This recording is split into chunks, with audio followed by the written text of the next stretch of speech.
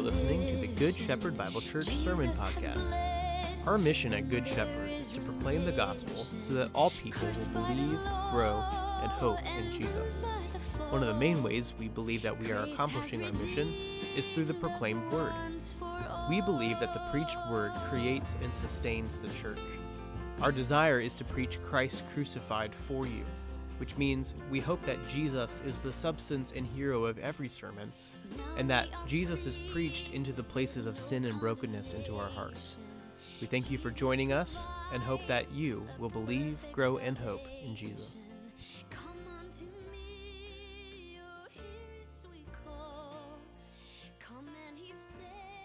Let's pray.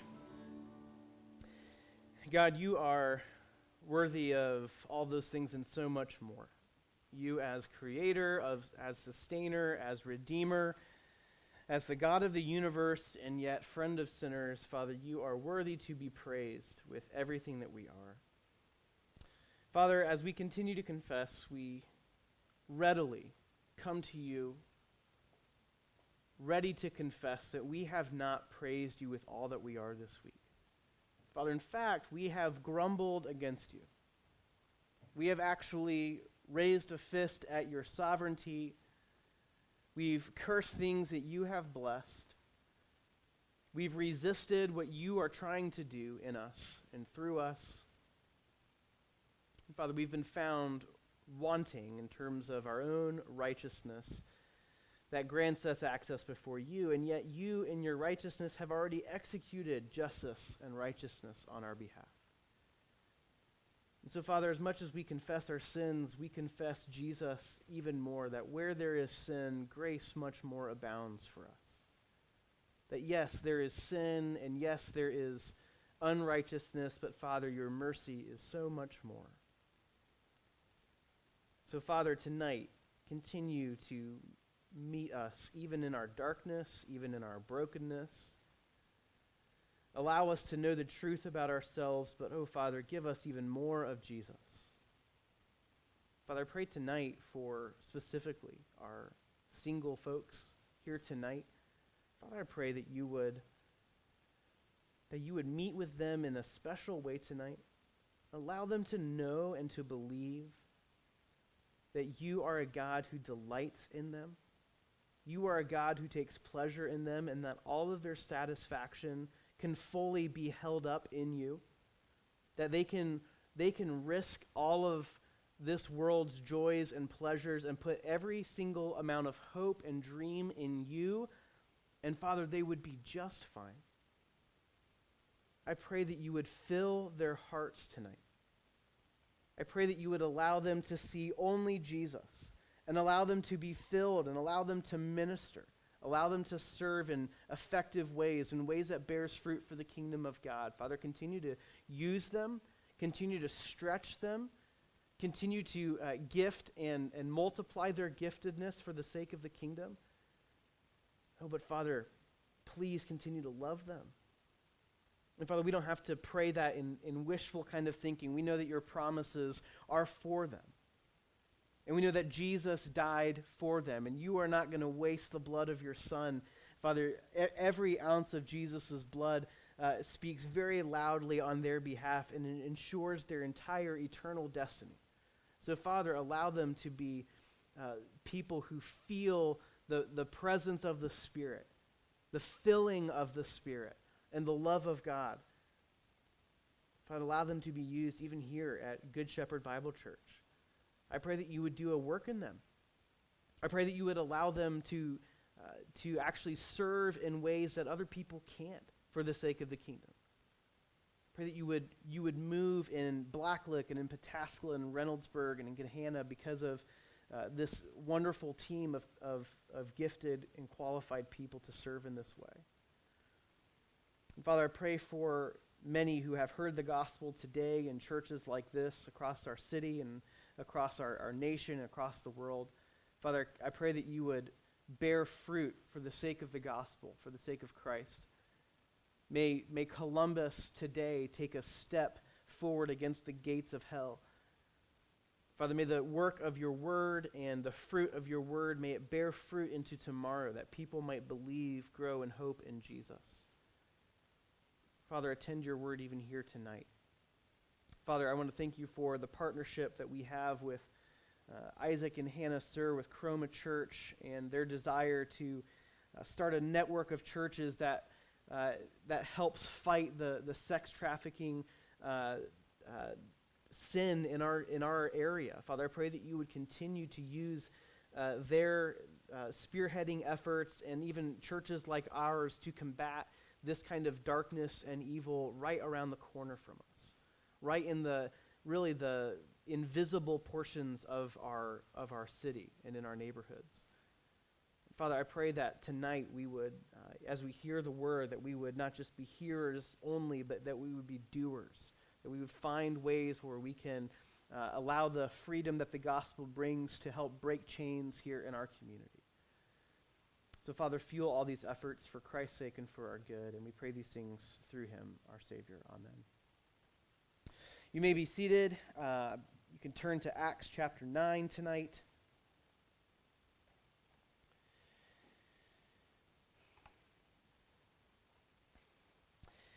We have been talking at length about the scope of God's grace, and it's kind of a wide open scope. If you remember, this is kind of even before the Easter service. The scope of God's grace, we've been looking at three things primarily: that God's grace is for all. We're going to begin to see the edge lines and the border lines of God's kingdom begin to be erased out. And the uttermost parts of the earth are going to be reached with the gospel of his grace. And we discussed that it's not just for all, but it's for the sake of life. That is, it's for the sake of eternal life. It actually has the impetus behind it, or the meaning behind it, or the fruit behind it is the idea of transformation. We saw this in the life of Simon the magician, who in one sense rejected this kind of eternal life, who turned back to an old way of transformation. But we see this clearly in the Ethiopian eunuch, who in one sense had everything, and yet in a great sense forsook it all so that he might be transformed. And this is also for the sake of joy. That really the whole point of God giving us his grace is that we might be satisfied in him. To quote a famous pastor, John Piper, you all know the name. Maybe his famous quote, God is most glorified in us when we are most satisfied in him. And that kind of an idea, that the gospel of grace is for our joy. It's meant for our good and for our delight in our Savior. And so tonight, I don't often give my my sermons titles, but I kind of want to tonight, as by way of picturesquing this text for us. I call it Grace versus the World. And some of you sports fans specifically might know my love for sports, and especially local sports. We have taken on this, as Ohioans, this mantra, and you can see it all over the place, this idea of Ohio versus the world. This kind of laughable idea that in one sense, little old Ohio could literally take on the rest of the world.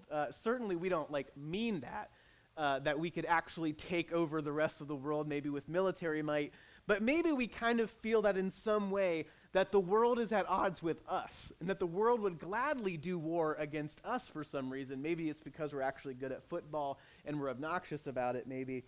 But you guys have all seen the now famous sweatshirt when we were going through the 2015 title run as Buckeyes. You see I forget who scored a touchdown, but somebody had this sweatshirt, and it said Ohio versus the world. And you're like, yes, amen. That's what it means to be a Buckeye. We're going to take on everybody. We don't care who's going to get in our way. And what we're going to see tonight is kind of this grace versus the world approach. And again, you might be curious as to, well, can grace literally overcome the world? Is that something that is that powerful? Well, we'll answer that question, or we'll begin to answer that question, but certainly what we'll begin to see is that this world would love to do war against this idea of grace. And so we'll see, it's actually one of my favorite podcasts. It's kind of in lieu in some ways of the episodes there. It's a great great podcast. It's called Ohio v. the World, Ohio versus the World. It's an Ohio history podcast, and each episode is labeled Ohio versus fill in the blank, and it takes on some sort of historical approach to answering the questions of like Ohio versus flight, and it talks about the Wright brothers and the history there. It's a great podcast. I really recommend it to you. But today we're going to look at several characters that enter into this story, and we're going to see them, in one sense, be face-to-face with the idea of God's grace. So tonight we're going to see Saul versus grace, and tonight we're going to see Ananias versus grace, and then we're eventually going to see religion versus grace. And we're going to see who comes out here in a 3-round battle tonight. So grace versus the world. Let's go ahead and read our passage. Our passage for tonight is chapter 9, verses 1 through 22 of the book of Acts. Read with me if you will. But Saul, still breathing threats and murder against the disciples of the Lord, went to the high priest and asked for him for letters to the synagogues at Damascus, so that if he found anybody belonging to the way, men or women, he might bring them bound to Jerusalem. Now as he went on his way, he approached Damascus, and suddenly a light from heaven shone around him. And falling on the ground, he heard a voice saying to him, "Saul, Saul, why are you persecuting me?" And he said, "Who are you, Lord?" And he said, "I am Jesus, whom you are persecuting. But rise and enter the city, and you will be told what you are to do." The men who were traveling with him stood speechless, hearing the voice, but seeing no one. And Saul rose from the ground, and although his eyes were opened, he saw nothing. So they led him by the hand and brought him into Damascus. And for 3 days he was without sight, and neither ate nor drank. Now there was a disciple at Damascus named Ananias. The Lord said to him in a vision, "Ananias." And he said, "Here I am, Lord." And the Lord said to him, "Rise and go to the street called Straight, and at the house of Judas look for a man of Tarsus named Saul, for behold, he is praying. And he has seen in a vision a man named Ananias come in and lay his hands on him so that he might regain his sight." But Ananias answered, "Lord, I have heard from many about this man, how much evil he has done to your saints at Jerusalem. And here he has authority from the chief priest to bind all who call upon your name." But the Lord said to him, "Go, for he is a chosen instrument of mine to carry my name before the Gentiles and kings and the children of Israel. For I will show him how much he must suffer for the sake of my name." So Ananias departed and entered the house, and laying his hands on him said, "Brother Saul, the Lord Jesus, who appeared to you on the road by which you came, has sent me so that you may regain your sight and be filled with the Holy Spirit." And immediately something like scales fell from his eyes, and he regained his sight. Then he rose and was baptized, and taking food, he was strengthened. For some days he was with the disciples at Damascus, and immediately he proclaimed Jesus in the synagogue, saying, "He is the Son of God." And all who heard him were amazed and said, "Is not this the man who made havoc in Jerusalem of those who called upon this name? And has he not come here for this purpose, to bring them bound before the chief priests?" But Saul increased all the more in strength and confounded the Jews who lived in Damascus by proving that Jesus was the Christ. Amazing story. This Saul, later on in chapter 13, we'll get to there, would later become the Apostle Paul, as we would know, who wrote most of our New Testament. Saul and Paul would become really the world's foremost champion of God's grace. All throughout his writing, God's grace would become a theme that echoed and echoed again throughout his entire writing. And this is the very moment that Paul understood what it meant that God himself is grace. Romans 5:20, he penned these words that we loved, and even that I just prayed just a while ago, that where sin abounds, grace much more abounds. You can say it in a Greek way, that grace superabounds. And tonight it's easy to believe that grace can defeat our sin. Maybe in a theological category or on a theological quiz, we might say that grace is stronger than the world.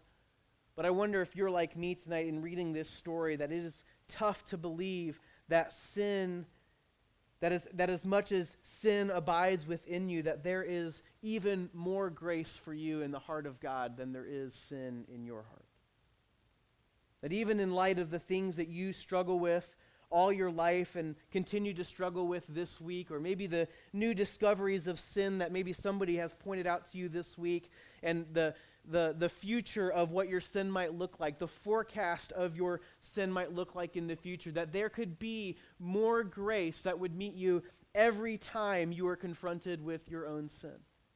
It can be extremely challenging to believe in the throes of your own guilt and in the throes of your own shame, to realize that there is a superabounding amount of grace for you in that moment in the heart of God. And so, yes, you might be fine with grace versus the world, but what about grace versus you? And I would confess to you that I find myself in the same place often. Yes, I believe there's grace for every single person in my church, but I have a very hard time believing that there would be grace enough for me. And maybe that's a admittance to some level of spiritual pride, that I somehow have the greatest sin. We'll talk about that. Paul certainly thought so. We'll talk about how that's true, and I guess in some ways not true as well.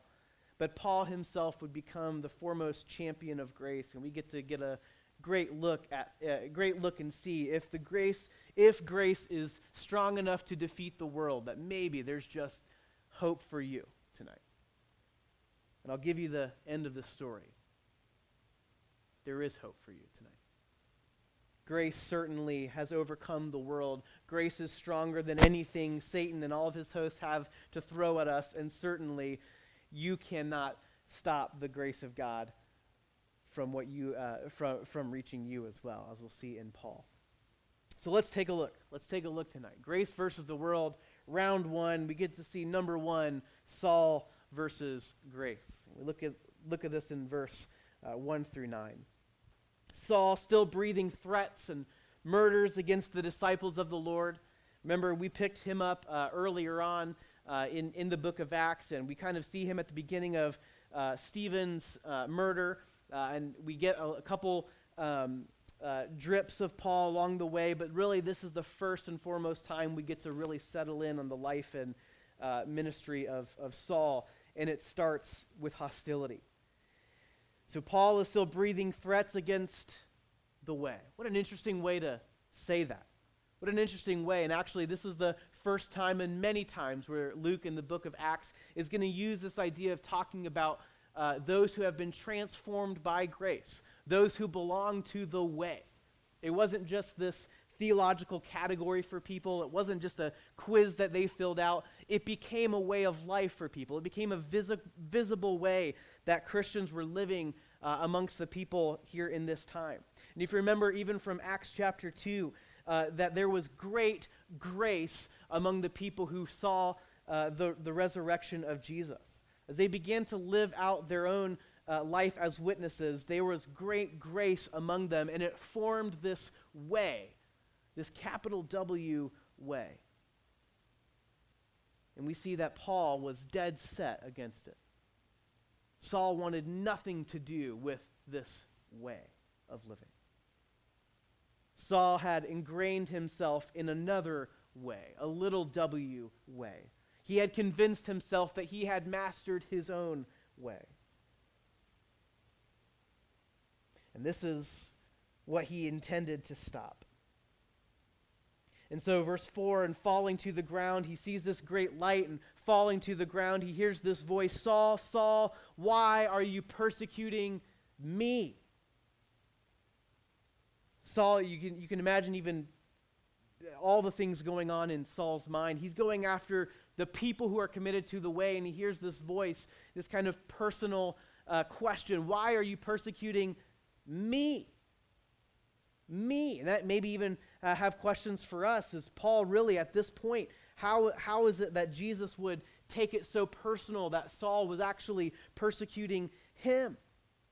Well, we see this all over. If you remember in Matthew 25, our Savior at the end of days is going to give to his saints those who have helped the poor and those who have given things away in acts of love.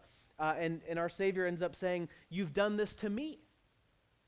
And remember, those who are gathered there will say, "No, we have not done that to you." And Jesus will come back and say, "To as much as you've done it to these here your brothers, you've done unto me." That what we do in relation to Christ's body is directly reflective of what we do personally to Jesus himself, as if there's some sort of mystical union between the body of Christ and the living head, Christ himself. Of course, we pick this up in 1 Corinthians 6 as well, where Paul talks about sexual immorality. How is it that the church can give itself over to sexual immorality? That doesn't even make sense for the people of God. How can those who have been united to Christ then take their own bodies and unite them to prostitutes? How is that even possible? We who are united to the very body of Christ, how can we then take our physical bodies where Jesus dwells and take them and say, yes, this is yours to have? No. You are Christ's, Paul would say. You are Christ's body. So here we see very plainly, Saul, why are you persecuting me? Saul was ravaging the church, but he was ravaging our Lord, seeking to go after Jesus himself. So Paul takes his personal question, "Who are you, Lord?" and answers right back as if he kind of already knew the answer. And Jesus replies, "I am Jesus. I am the one you are persecuting." You can imagine all the things all at once clicking in Paul's mind related to the resurrection. We don't have a lot here. This will be the first really account of Paul's conversion. We'll get two more in the book of Acts later on. Paul will actually retell his side of his conversion. He'll give us a couple more details. But really, there's really this one question here recorded in Luke. "Who are you, Lord?" "I am the one you are persecuting." And you can imagine the resurrection, the whole implications of the resurrection clicking in that moment. And you certainly have the resurrection clicking in terms of the law. Oh, snap. He's back from the dead. This is the one who holds the keys to life and death. The one who literally has the power over death. He has come back. And I'm staring at him. I'm here face to face with the one who literally holds judgment in his hand. Oh, the kind of fear and trembling that must have overtaken Paul at that moment. But oh, to see the nails in his hands as well, the scars in his hands as well. He must have at that moment processed realities of the gospel, what they have always told me about this one who has come in love and paid for our sins. It's true. It's true. See, the reality is, yes, you can see the resurrected Jesus and you can understand that he is the one who triumphs over death, but what you can't do is behold the resurrected Christ without seeing the scars of his grace. As one author put it today, we'll go here a little bit forward. Christianity is the only religion whose God bears the scars of evil. Christianity is the only religion whose God bears the scars of our evil. And you can't help but think, as Paul was processing this revelation of Jesus, what all he must have seen and thought in this very moment. But you can imagine, but it clicked. Something in his mind clicked. Something worked. He saw the resurrected Savior and said, I'm all in. I'm all in. It went from fear and trembling to instant, this is my Savior. Just like that. In a moment of nothing. He was on his road. He wasn't preparing his heart. He hadn't had a good time of morning prayer that morning. Paul wasn't looking for this resurrected Savior. Paul hadn't done anything at this moment to ready himself for this encounter. It happened in an instant. And yet conversion happened in an instant for him as well. Amazing. And as you would imagine, in verse 9, we see a little bit of the shock and awe that he must have felt. And for 3 days, he was without sight and neither ate nor drank. One of the main themes that Paul picks out in his theology as well is the idea of God being light. God being light in the middle of darkness. You can imagine exactly where that theme would come from in his preaching and in his teaching. Later on, we'll read portions of 2 Corinthians who even talks about the God who allowed light to shine out of darkness has shined into our hearts. It's a very picturesque description of his own conversion here. Paul was in shock of God's grace. This amazing grace, how sweet the sound that saved a wretch like me. I once was lost, but now am found. I was blind, but now I see. Surely that is Paul's testimony as well. Oh, how amazing the transformation to see in this moment. To me, it's hard to even process because this conversion happened so instantaneously. You're almost wanting for just a little bit more of a description here because you want to see just the heart just unravel, and then you just want to see the heart built up. But in this moment, you don't see a whole lot of that. It's just this light, and it's just the grace of God, and it's just the overpowering mercy of God in this moment for a horribly wicked man. And it's so powerful. It's almost like, in one sense, we too become kind of blinded to see all that's there because all we can see is the glory of God's grace at this moment. It's a powerful thing. So if this is round one, we see, what a throwdown, what a total knockout of a victory in terms of the grace of God. In a moment, the worst man alive, the biggest threat to the gospel, was overcome in a second. Oh, how powerful this grace of God is. But then we get to see here Ananias in this powerful grace here in verse 10 through 19. Here you have this Christian brother, this person just like you and me, saw the resurrected Christ, and I mean that in a spiritual sense, whose eyes were awakened to see the power of grace and the power of the resurrection. This brother who in one sense was ready to go, probably did have a great time of prayer in the morning, probably was in his own heart, had an understanding, a little theological category of grace, and yet we're going to see him even at the very end of this upended. Now there was a disciple at Damascus named Ananias, and the Lord said to him in a vision, "Ananias." And he said, "Here I am, Lord. I'm ready. I hear you. Send me anywhere. Here I am, Lord, ready to do your service." Oh, what a great time of devotions this morning. Oh, Lord, send me anywhere you want to go today. It's just such a beautiful morning. Rise. Go to the street called Straight. Go to the house of Judas and look for a man. You may have heard of him. I don't know. Tarsus, Saul. He's praying. Lord, about that send me anywhere part. Lord, about the I am willing and I am able part. I don't know if you've heard. Maybe you didn't get the memo. Maybe you didn't get the daily report. Maybe that headline didn't cross your news wire this morning. I love his answer, but Ananias answered, "Lord, I have heard from many about how this man, how much evil he has done against your saints in Jerusalem. And now he has the authority to bind me up, to take me back to Jerusalem and murder me. Are you sure?"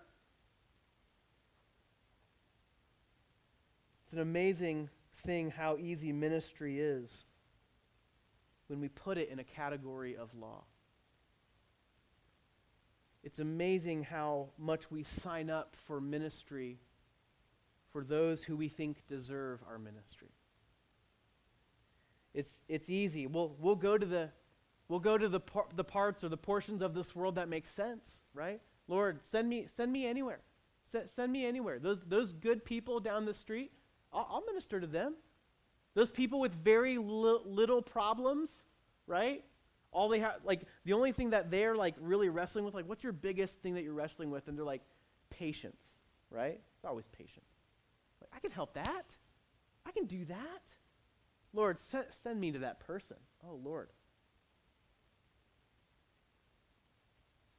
But how often do we raise our hands when the Lord sends us into a place that upsets our apple cart of deservedness?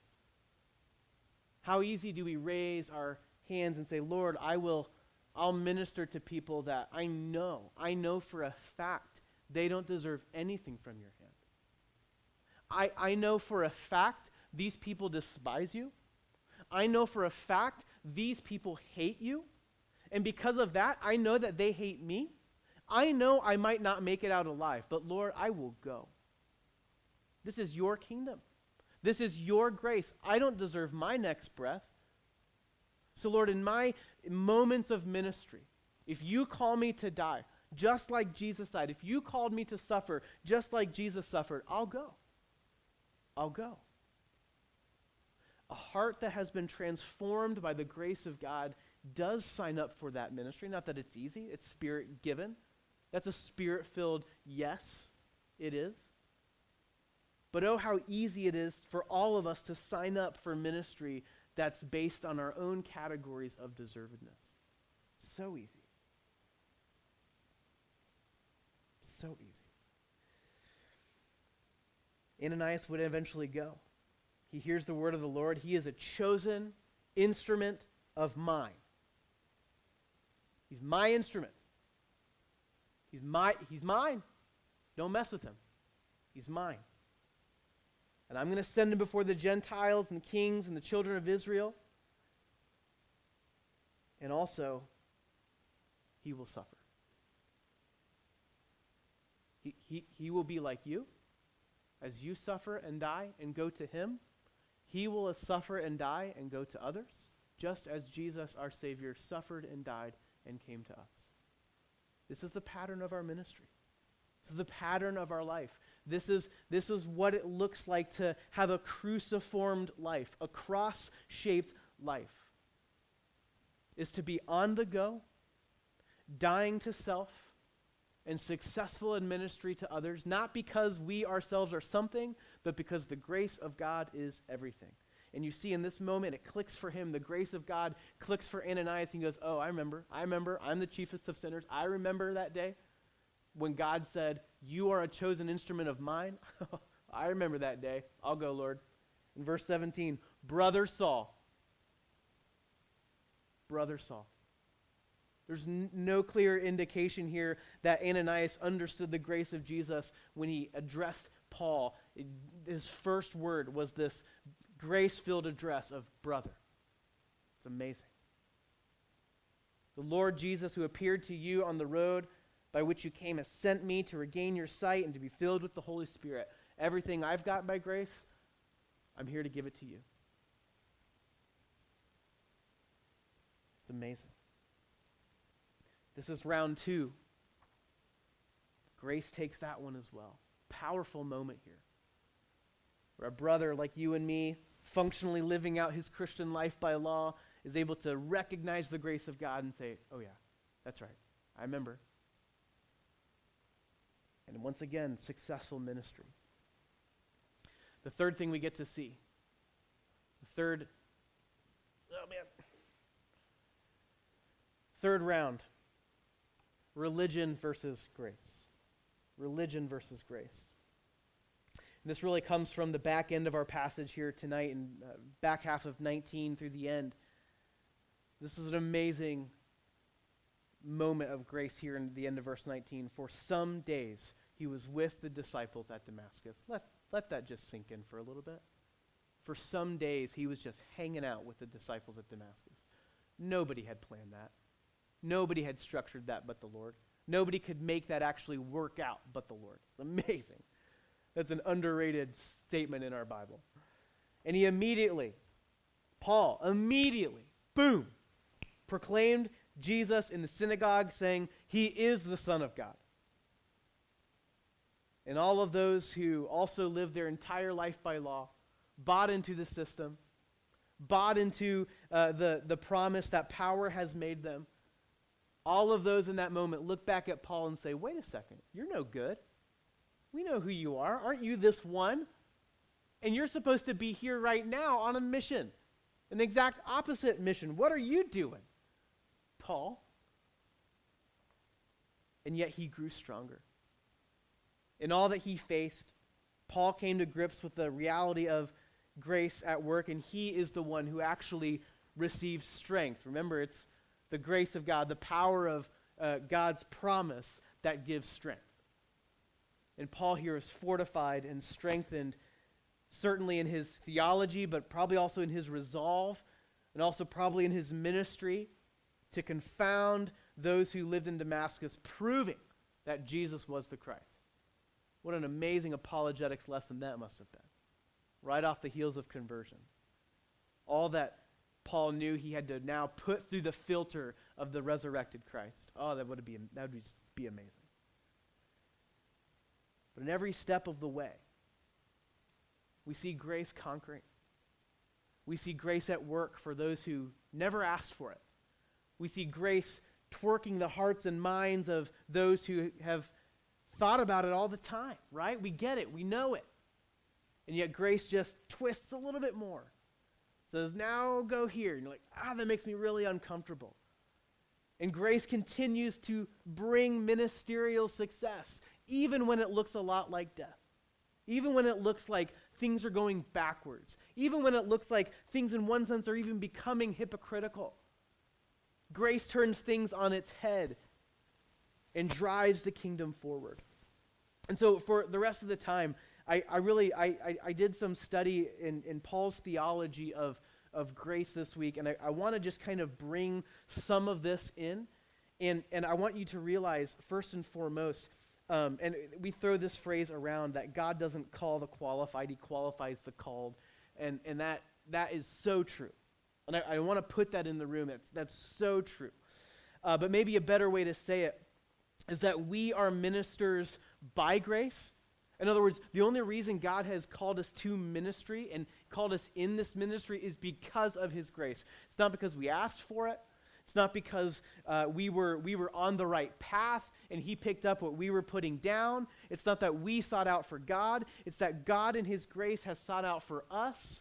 God in his motion stopped us on our road when we were enemies with God. At the right time, Christ died for the ungodly. We are witnesses by grace, but that also means we only minister in one way. We are ministers of grace. The same thing that we have been transformed by is the only thing that we have to offer people. It's the only thing that we minister with. So we are ministers by grace, but then we are ministers of grace. And Paul is this wonderful exemplar of that very thing. Paul himself is constantly deflecting of himself, and eventually he'll end up saying, I count everything that I have as a negative, as a complete loss, as a hindrance, except for knowing Christ. That's the only thing I have. Knowing Christ and the power of his resurrection is the only thing that we have. And so those who have been shown the grace of God the most are the best ministers of his grace. It's so true. Those who are the best recipients of God's grace are the best ministers of his grace. Don't be surprised when you feel really small that God begins to use you. Happens all the time. But I wanted to look here at a couple things, and I don't have time to kind of read them all here for you tonight. In fact, I forgot my sheet of all the texts, so I'll just look it up. We don't have much time to discuss it really. But I want to talk about, let me put it out here for you so you guys can start writing down. Some of you are note takers, so here you go. Take notes. Here you go. Look, fill it up. Fill up your page. Fill it up. All right, let me look some of this up. I'm sorry, I didn't bring I printed it out. It's downstairs in my basement. If anyone wants to run and go grab it, they can go do that. Don't do that.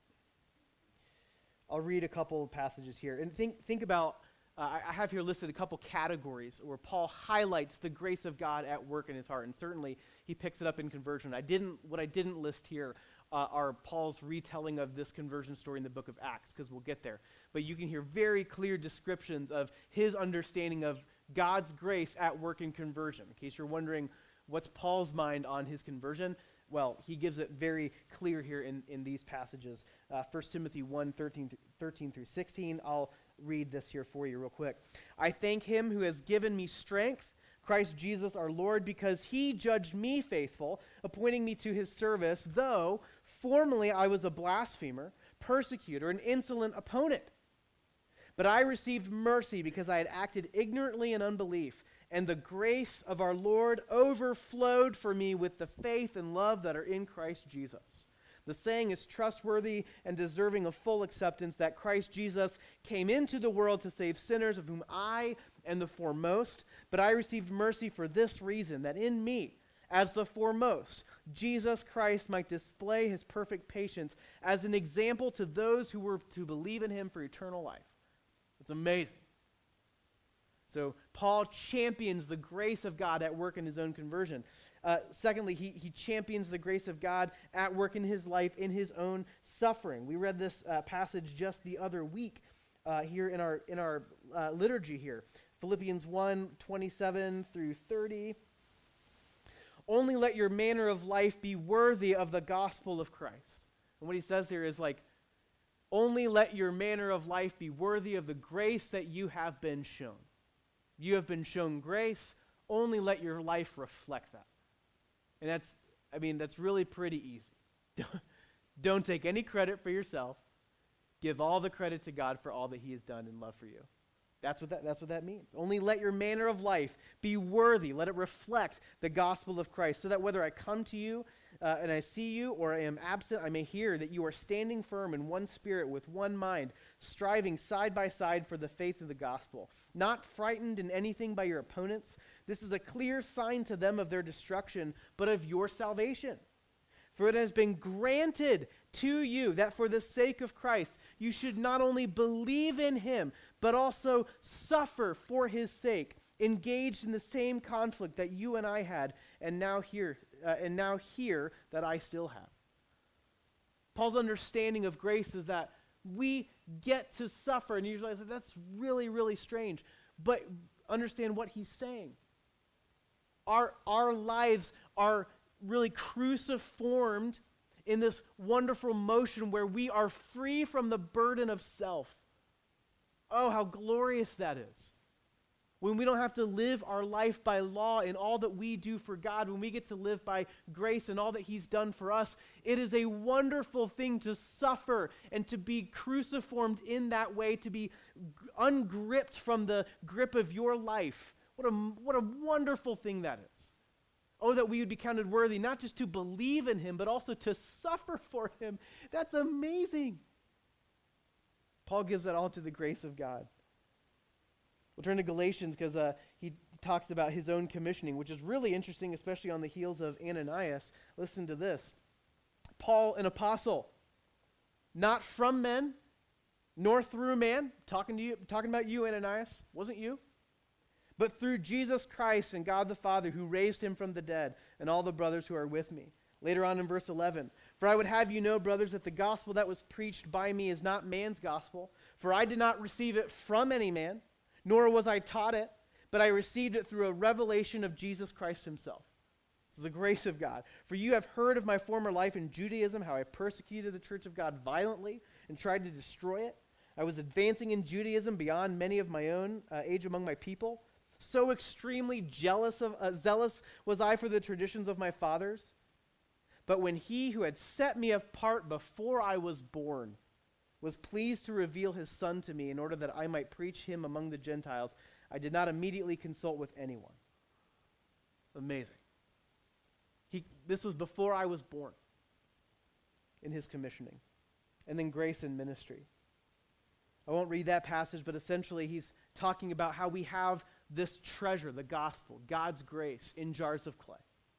We are not the answer, yet we have the light of God's glory shining in our hearts so that through the cracks and the brokenness of our clay, we can see Jesus Christ and his light. And so we don't practice cunning ways of packaging the gospel. We don't do ministry in any other way, but we hold out the light of Christ and we say, this is who Jesus is. That's all that he is for you. This is what he has done for you. We simply hold out the grace of God and we say, it's Jesus and only him. It's amazing. All the way throughout Paul's ministry, we see grace as the primary root of everything that he is. And we see plenty of fruit as a result. So my friend, you might read all this and think about all this and be like, okay, well, that's fantastic. And what you should begin to see is that God in his grace is this conquering love for people like you and for me. It's a love that stops you dead in your tracks, who shines his light on you and says, this is all that I have done for you. This is all that I am for you, regardless of who you are. And if you feel like there is any sort of sin or some sort of disqualification holding you back, you should look at Paul himself and be like, can it get any worse than that? And look at the grace of God and say, surely there's enough space for me. So 100% grace versus the world, I don't think you stand a chance. God's grace has come to you. God's grace is here now. And God's grace will be extended for you until he comes. And you say, well, can God's grace transform me? 100%. 100%. And I don't pretend to think that all of us are, in one sense, going to be glorified in this one day like Paul here seemed to just be like radically converted and his life changed like night and day. That is a wonderful, special moment of conversion. It's even kind of hard to really use that as a perfect example for conversion because a lot of us, we take time. What happened in a millisecond here on the road to Damascus, for a lot of us takes time. And praise God, even as Paul said, God is patient with us. He's patient with us. And God's doing that work. But my friend, yes, absolutely. The grace of God is stronger than your sin. It is. The grace, all that Jesus is, he has conquered sin and he has conquered death. And though you still struggle and that you still wrestle, the grace of God is constantly being held out to you and is a constant resource for you to return to. Go back. Keep returning. Keep finding his grace more and more. And as much as you bring your sin, I'm confident that you will find even more grace as much sin as you bring to the table. So my friend, whatever you're struggling with, bring it. Bring it and bring it out into the open. And you say, well, I'll be seen as weak. Praise God. You say, that might bring suffering. Praise his name. See, that might bring some level of hardship upon my life. 100%. Oh, that you not only believe in him, but for the sake of Christ, get to have your life ripped away from you, and you get Jesus' life handed and packaged to you for free. Life with God, life eternal. My friend, who cares what you'll suffer? Who cares what it'll mean? The grace of God is securing, and it beats the world, and it beats our sin. It beats the death that we so fear and the judgment and the shame that we fear. So my friend, you can come to this table. The grace of God is strong enough for you. If you need a clear, visible sign, it's right here.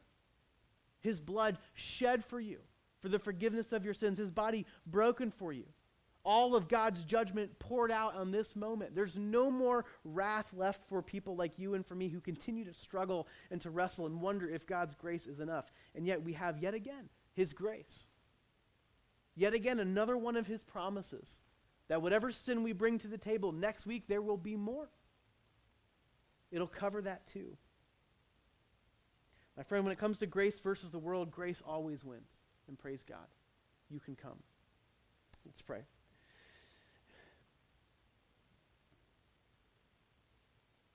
Father, our hearts are full like Paul's in the sense that we feel like we are the greatest sinner.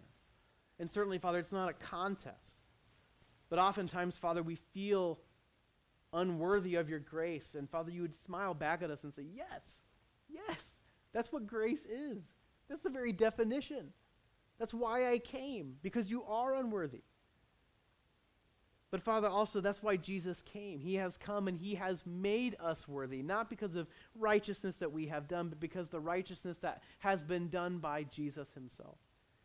And so, Father, we see this table before us, and we take and we eat, knowing that your promises and the promise of the strength of your grace is enough for us. And so, Father, we even come hobbling in our faith. We don't come even fully faith-filled in this moment. We come even slightly doubting. Wonder if this week there's enough forgiveness found in you. Wondering if this week there's enough perfect assurance this week. And yet by your word and even by this sacrament here, Father, we're reminded, yes, 100%. There's enough love. There's enough forgiveness. And it's all here. And it's all for free. Come, take, eat. So, Father, I pray for the one who is struggling with their sin. Father, I pray that they might find freedom. Who, like Paul, was addicted to his own way. And yet you stopped on the road. Father, I pray that you would continue to stop us on our roads and allow us to see the light of your grace. And we pray these things through him. Amen. You guys know that.